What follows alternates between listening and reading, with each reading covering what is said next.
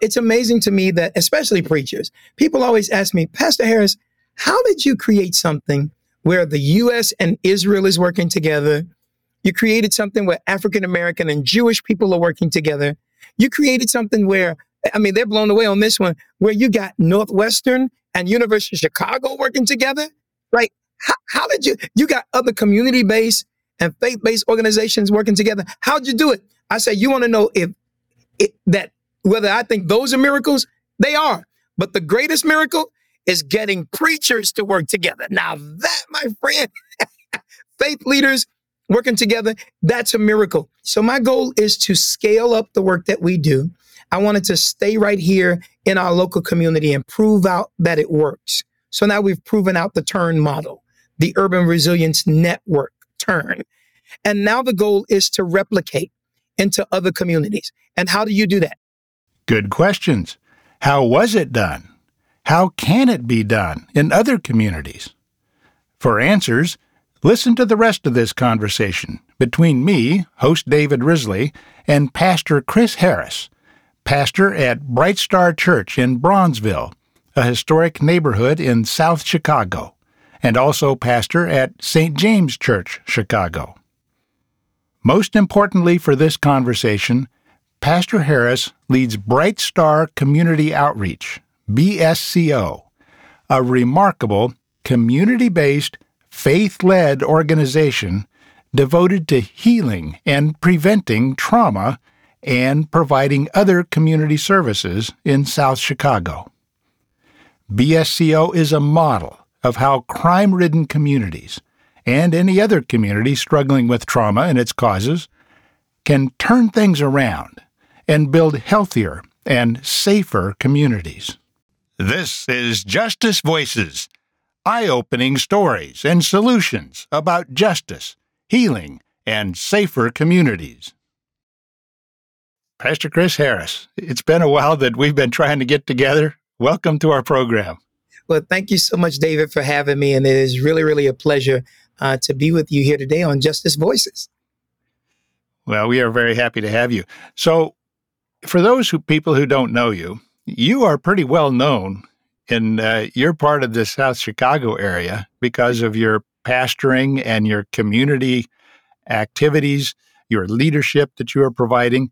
But for those who don't know you, would you please introduce yourself? Tell us a little bit about yourself. Sure, absolutely. Pastor Chris Harris, born and raised on the south side of Chicago in Bronzeville, which is known as the Black Metropolis, where the Great Migration was. Black people were trying to get away from racism and classism down in the South, and they were shipped up here. And that's how my matriarch and patriarch side of my family ended up landing in Bronzeville, where you get gospel music, you get blues, you get jazz, and so many other genres. And we're proud of the great history and culture and heritage of the Black Metropolis. I'm a son of the soil of this community. I born and raised here. I get to pastor in the church that I was born and raised, Bright Star Church, Chicago. And then I pastor a second church in the West Pullman area, St. James Church, Chicago. And that's really exciting. And then beyond that, I'm the founder and CEO of Bright Star Community Outreach, where we do a lot of violence prevention, trauma counseling, workforce development, and so many other things. And I'm really excited about that work. Well, we first met back when I was working in the governor's office as director of public safety policy. And what drew attention to you was the work that you were doing, and you and others that were working with you, to deal with the trauma that I have in other episodes characterized as the carrier for violence. If violence were a disease, trauma would be the carrier. And crime, violence came to Bronzeville, as with so many other neighborhoods. But you took what was really, to me, struck me as a remarkably unique and effective, intriguing approach to that. And you introduced me to a partnership that you had developed with a organization in Israel named NATAL, NATAL. Now, that's an acronym, and it would be for a Hebrew phrase, name that I couldn't pronounce. But can you just tell us the backstory there? Tell us that story. Sure. I went on an education trip to Israel in December of 2012. and discovered this place in Tel Aviv called Natal. And I encourage everybody, listen, you don't want to die before you go to Tel Aviv, first of all. Tel Aviv is a beautiful place. I've been to Israel now 7 times, and it is amazing. And when I went there, I discovered that they were focusing on PTSD or trauma for those who live under the constant threat of violence and trauma in that region. Not just the Israelis, but they serve everybody in the country and the region. And I said, wait a minute, while they're worried about missiles and sirens in Israel, in Chicago and other urban communities, we're counting body bags and toe tags every single day. And so, David, at that time, I think it was more than 1,140 people had been murdered in Chicago since January of 2012. And now it's more than 7,500 people who have been murdered in Chicago alone. And that doesn't include those who have been shot or wounded. And we asked the question, who did or does the trauma counseling for those families, whether it be the victim's family or the perpetrator's family? In most cases, nobody. Because, David, Black and brown people, not exclusively, but specifically, don't really go to counseling for 4 reasons. They don't know, trust, or think they can afford counseling. And then number 4, the stigma. Nobody wants to be labeled crazy. But check it out. They still come and talk to people like me, the faith leader. So the Lord told me, I want you to identify, train, and certify faith and community leaders to provide trauma counseling based on the Israeli model of Natal. Our friends over and it was Mayor Rahm Emanuel at that time who introduced me to the president and CEO of Northwestern Medicine at that time, Dean Harrison. Northwestern, University of Chicago, United Way, Cigna, MacArthur, and all those other entities came to the table to partner with us to bring this model from Israel. And it has been amazing. They paid for them to come over 5 times. They've trained 3 different cohorts of groups of 16 faith and community leaders. And now, David, we have a trauma helpline, and more than 50,000 people in Chicago have been touched with this work. And now we're going to not only scale it, but replicate it. What does this training look like? What do the services look like? I mean, we talk about trauma-informed care. What is that? I mean, some people know exactly what you're talking about because they've been involved in it, but most people, thankfully, never have, and we want to educate them. Yeah, I appreciate that. And so just think about it. A lot of times we were focusing on violence, right? And violence prevention, because we do believe hurting people tend to hurt people. But guess what? COVID was traumatic. The virus, the vaccine, and the variants, all traumatic. Then beyond that, divorce is traumatic. Losing a job is traumatic. Losing a loved one, family members, parents in the hospital, trauma. It is a very, very real thing. And that which affects you both emotionally, psychologically, as well as spiritually, trauma. A lot of times when you talk about trauma centers, they're talking about the pain and the injuries that you face physically. But who addresses the pain and the injuries that you have psychologically or emotionally in your feelings, or even spiritually, losing faith in God and man? And so this trauma-informed approach not only touches on what affects people, but how they feel about what has affected them. And this has allowed us to have our trauma helpline. Now we have a lot of folks that are calling in by thousands. 833-TURN, TURN, 123 is the phone number that people can call the TURN Center. And TURN is an acronym for the Urban Resilience Network. And so we're really excited about the fact that we are getting into the pit that people feel that they are in. We're not showing sympathy, but we're absolutely exhibiting empathy to say, hey, even if we can't change your circumstance, you don't have to be alone in your circumstance. You know, just to highlight why it's important, what you're talking about is, you had mentioned previously, PTSD, post-traumatic stress syndrome, which is a term that we usually use with actual live combat veterans, people who have been through some extremely traumatic circumstances. But there were studies at, among others, at Emory University and Yale that found that rates of PTSD among residents of some high-crime neighborhoods is higher than that among combat veterans.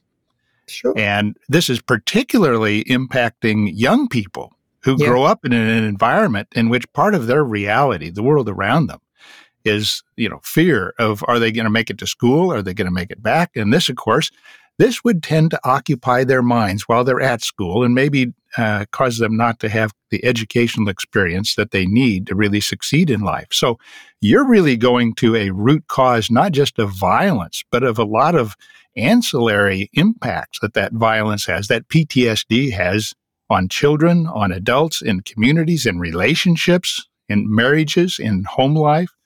It's a whole package. Well, let me say this. Here's the reality.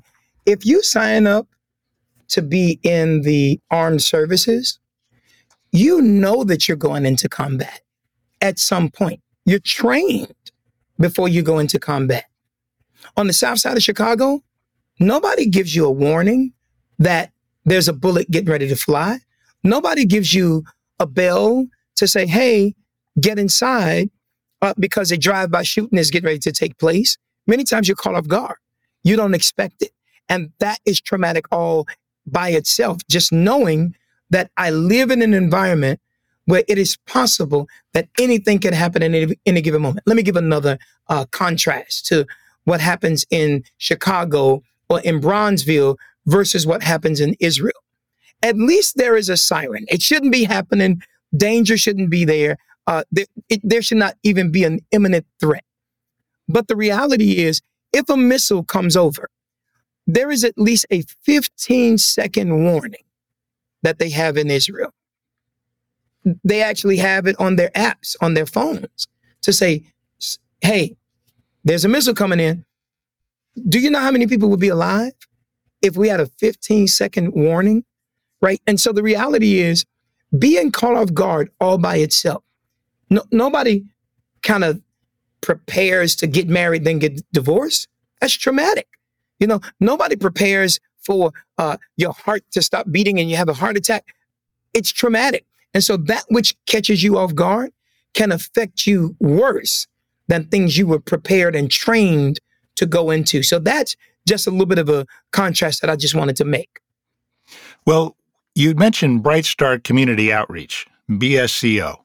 Now, there's the Bright Star Community Church, or Bright Star Church, rather, and then you have Bright Star Community Outreach, which are not the same thing. The BSCO is a NGO, a not-for-profit organization that you created to deliver services and other sorts of activities.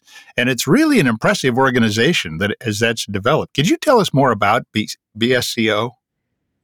Yeah, sure I can. And so thank you for making the distinction, right? And so again, I pastor two churches, Bright Star Church Chicago. People can go to our website, brightstarchurchchicago.com. They can also go to my second church, St. James Ministry Chicago.com. And we worship together right now every Sunday at Kenwood High School at 10 o'clock, right in the Hyde Park area, right adjacent to Bronzeville. But Bright Star Community Outreach is our outreach arm of our ministry. Founded the organization. It's not a faith-based institution. It's a faith-led institution. We have more than 115 employees that work for me every day, full-time, part-time, doing the trauma counseling, our behavioral health department. Thank you for featuring Deanna in one of your shows to talk about the work that we do with NATAL and trauma counseling. We have workforce development that we focus on, giving people training for jobs, giving them jobs, and financial literacy. We also focus on health and wellness, the social determinants of health. And even beyond that, mentorship and education, parenting. It's really, really exciting, the work that we get to do. And so Bright Star Community Outreach, people can go to brightstarcommunityoutreach.com and learn more about what we're doing. And that work has now literally touched tens of thousands of people. And not only are we, Bright Star Community Outreach, an agency by ourselves, but the United Way came in and made us the lead agency for what's called the Greater Bronzeville Neighborhood Network. And David, what we call Greater Bronzeville is everything 67 South, 22nd North, Lakeshore Drive, Dan Ryan, right? And so we have built a 70-plus community-based, school-based, faith-based organization, collaborative, to make sure that we all work together. One band, one sound, bold goals, collective impact. And that has been really, really the lifeblood of what we do, building collaboration. And it's just awesome to have great globally respected institutions like Northwestern Medicine, University of Chicago Medicine, United Way, and others helping us to do this great work. You mentioned these partners, and tell us the role that these partners, like the University of Chicago, you mentioned Northwestern Hospital, tell us what they do and how that came to happen, because I suspect that when you started off on this, what you've described it as being today, there wasn't a whole lot of help, but you got help. Tell us about that. Yeah, I'm really grateful for it. And really, if you got to give, honor to where honor is due. It was absolutely Mayor Rahm Emanuel, right? He came to visit Bright Star, and I had already started the organization. And we first started off by just doing after school programming. And then it morphed from there. Actually, Bright Star Community Outreach started with something called Prayer Around the School. The first Saturday of every month, when Darian Albert was killed at Finger High School, and he was hit over the head by a 2x4. And, I said that they took prayer out of the school, but even though they took prayer out of the school, they can't stop us from praying around the school. And the first Saturday of every month, we would pray around the school, David. And I'll never, ever forget, from 9 o'clock until 10 o'clock. And we still do that right now, 16 years later, my friend. And it's amazing. Now, okay, how hot it is, how cold it is, no matter what the weather is, first Saturday of every month, 9 to 10, we're out there praying around the schools.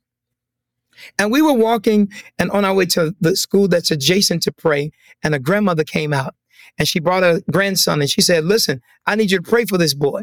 I prayed for him. And then afterwards, she said, listen, Reverend, we need these churches to do more than pray. I said, well, what do we need? She said, we need some programs, not programs, programs. And I said, okay, what do we need?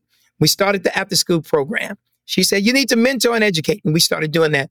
And then DCFS gave us our first contract, and we were able to become a family advocacy center for the Department of Children and Family Services. And then it started to morph from that.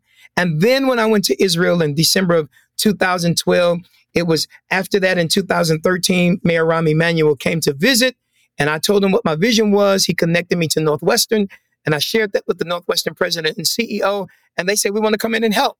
And I said to the folks at the University of Chicago, I said, hey, listen, Northwestern's get ready to help me to develop what's now called the Turn Center.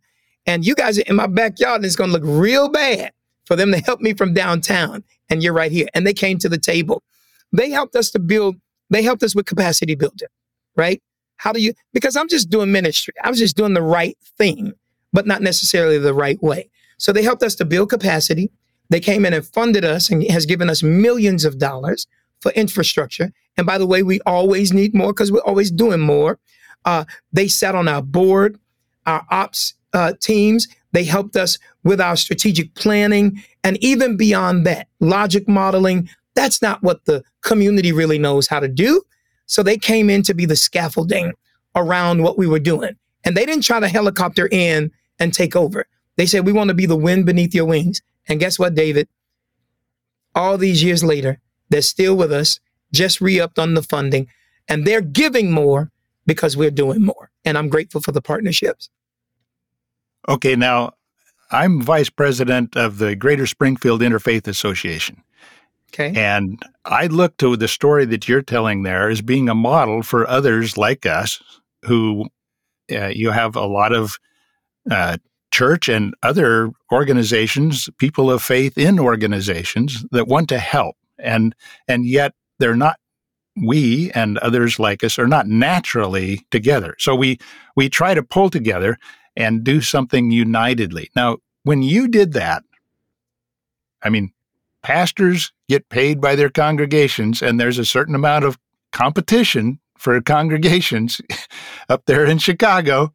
And right? And you have been successful in bringing together, building a coalition. Talk to us about what it takes to build a coalition of people who might otherwise be in competition with each other. Yeah, I really appreciate this question, seriously, because It's amazing to me that, especially preachers, people always ask me, Pastor Harris, how did you create something where the U.S. and Israel is working together? You created something where African American and Jewish people are working together. You created something where, they're blown away on this one, where you got Northwestern and University of Chicago working together, right? How did you got other community-based and faith-based organizations working together? How'd you do it? I say, you want to know whether I think those are miracles? They are. But the greatest miracle is getting preachers to work together. Now that, my friend, faith leaders working together, that's a miracle.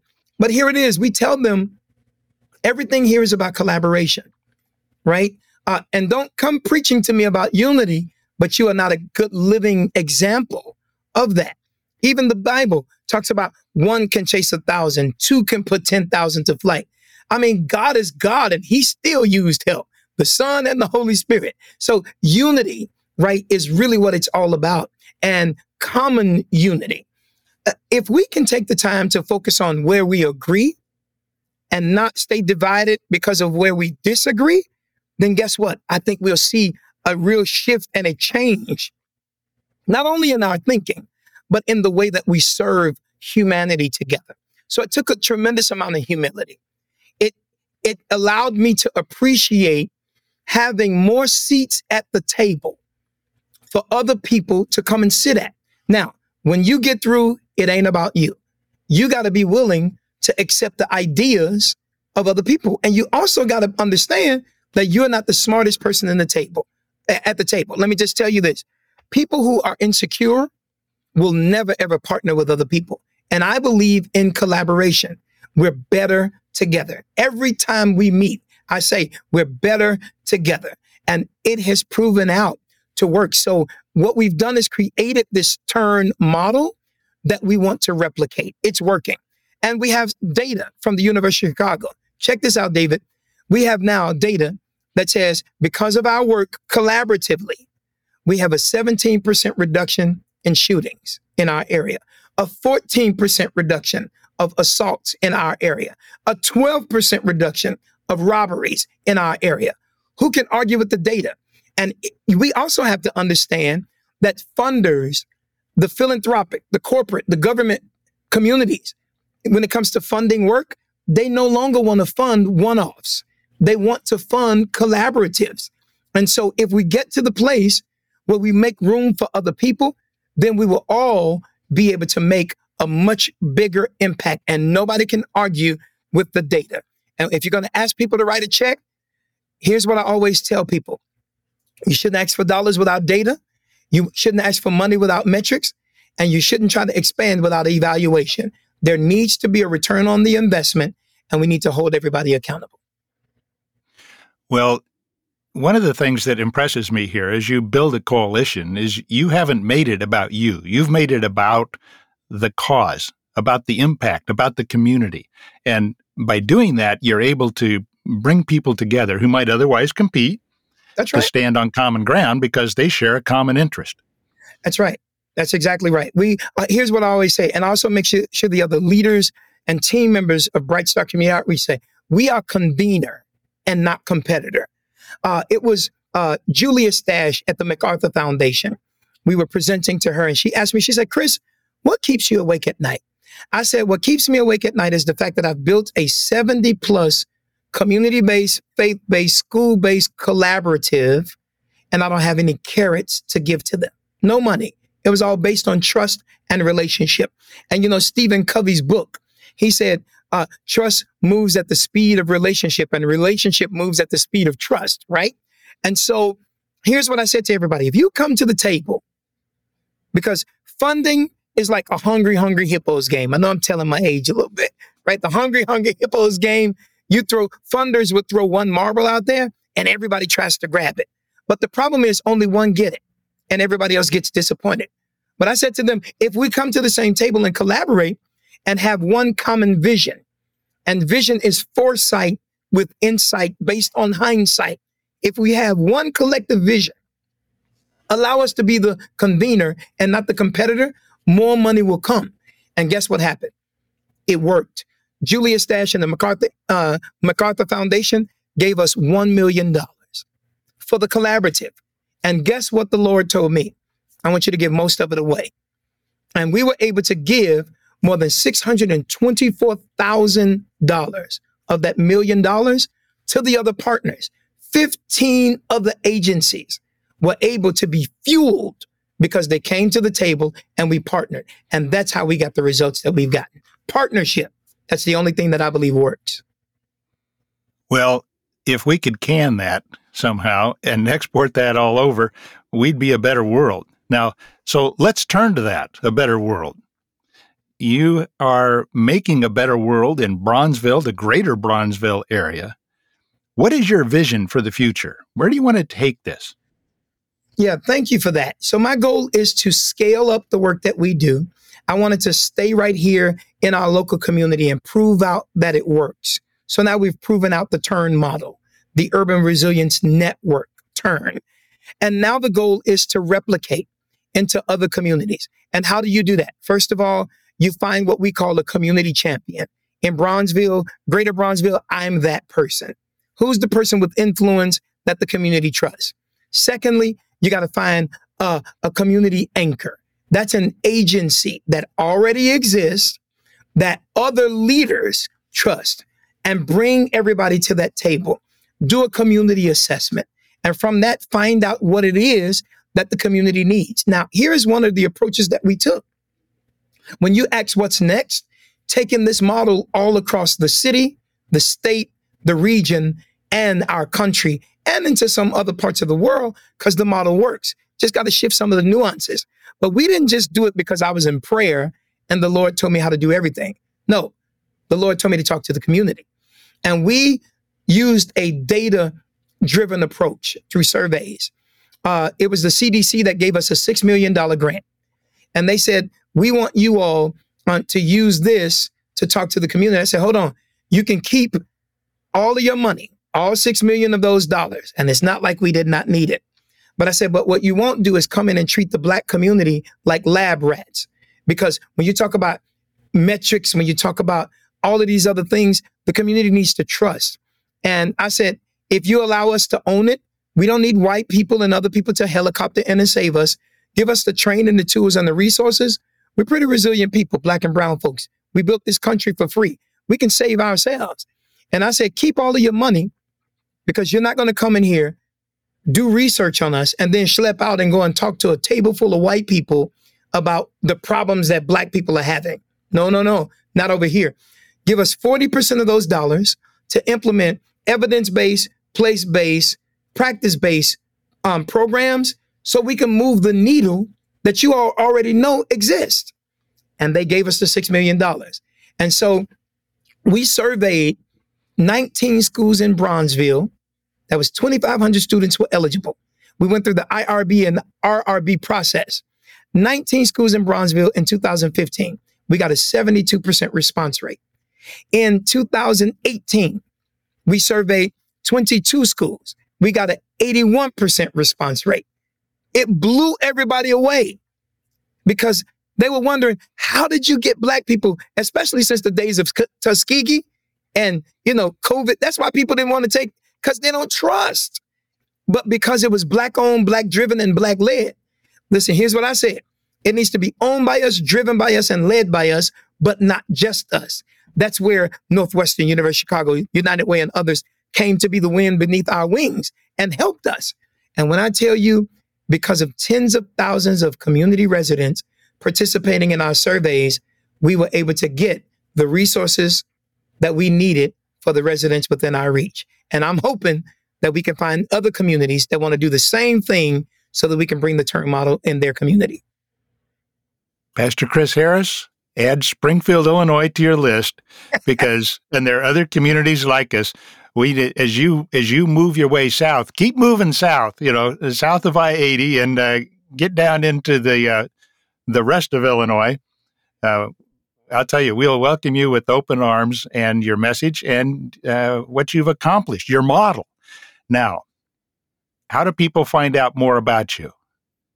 More about Sure. Bright Star Community Outreach? Sure. They can go to our website, brightstarcommunityoutreach.com. They can also go and find us on Twitter. They can find us on TikTok. They can find us on all social media platforms, Instagram, Facebook. And like I said, going to the website, but also beyond that, I would want them to come into the community right here in Bronzeville. But here's what they can do. What's most exciting to me is as we laid that foundation, the dream was a community center. And the elementary school that I used to attend, Carter G. Woodson Elementary School, right here in Bronzeville, across the street from Bright Star Church, it closed down. Guess what happened, David? On Juneteenth, June 19th, we were able to cut the ribbon and reopen a 68,000 square foot closed school. And now it's called the Turn Center. And I'm so excited about it. We were able to have thousands of people to come there and cut the ribbon. The mayor was there. Our board was there. The president and CEOs of Northwestern, University of Chicago, United Way, McCarthy, all of those folks were there to cut the ribbon along with the community. And the exciting part about that is a few weeks later, the White House heard about it and they decided to come. So Secretary Pete Buttigieg came and we gave him a tour of the facility because they're like, wait a minute, this is the kind of model. And all of our local Congress people, senators, our state reps, all the people, they showed up to be with us to talk about how this model is not only working in this local area, but also how it can be replicated other places. And so I'm really, really excited to invite people to do what the mayor did, do what the Congress people did, do what the Secretary of Transportation did. Come and visit us, and that's how you'll learn more about Bright Star Community Outreach. And if you're around on a Sunday, come on and hang out with us.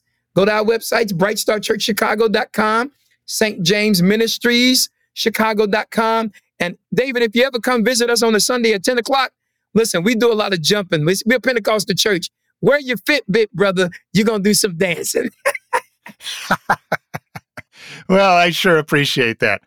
Pastor Harris, I have just loved our friendship and relationship. We just met, for the first time years ago for not very long, but I've just felt a connection, and I really appreciate that. Appreciate your sharing.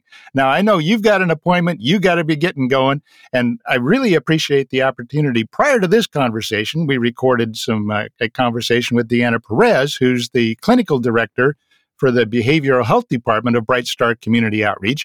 And even though we recorded that before this, that'll be the episode to follow it. So people who are listening, if you want to learn more about what's being done by the Bright Star Community Outreach at the Turn Center, listen to the next episode.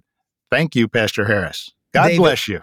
Thank you, and God bless you, and thank you for being willing to feature our work. Listen, man, we're down like two flat tires, brother. You stuck with me. For more information about Bright Star Community Outreach, go to their website at brightstarcommunityoutreach.com. That's all one word, brightstarcommunityoutreach.com. And help share his message of hope and healing by sharing this episode and the episode to follow with your faith and other community leaders, as well as your friends. Lead out in your community by sharing the model for change Pastor Harris describes. In doing so, you will be a change agent yourself. I refer to the episode to follow because it features a conversation with Deanna Perez, Clinical Director of the Behavioral Health Department of Bright Star Community Outreach at their Turn Center. For more information like this and real-life, eye-opening stories and commentary about criminal justice, healing, and related subjects, follow this Justice Voices podcast program in either its audio or YouTube channel formats, and subscribe, like, and share. Help us help you make a difference. This is Justice Voices, eye-opening stories and solutions about justice, healing, and safer communities.